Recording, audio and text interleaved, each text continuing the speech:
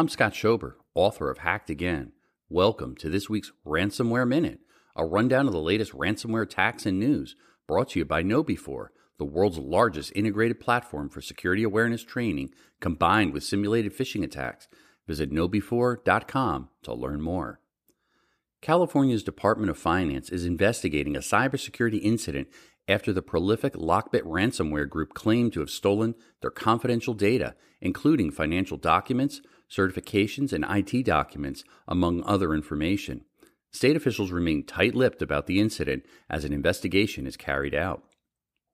The healthcare sector is being targeted by a new ransomware gang known as Royal. The crew steals data from infected networks, encrypts those files, and then demands a fee to recover the data. The U.S. Department of Health and Human Services warned healthcare organizations to be on alert.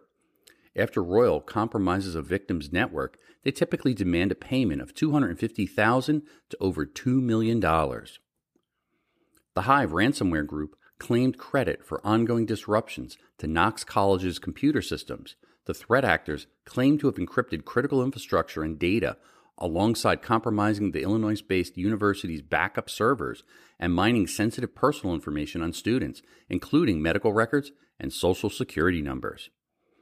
A ransomware attack on Mercury IT, a widely used managed service provider in New Zealand, is feared to have disrupted dozens of organizations in the country, including several government departments and public authorities. The Ministry of Justice and Te Watu Ora, or Health New Zealand, are among those affected. Officials are investigating the full scope of the incident. For more details on these ransomware attacks and others, go to ransomwareminute.com. A new Ransomware Minute airs weekly, brought to you by KnowBe4, the world's largest integrated platform for security awareness training combined with simulated phishing attacks. Visit knowbe4.com to learn more.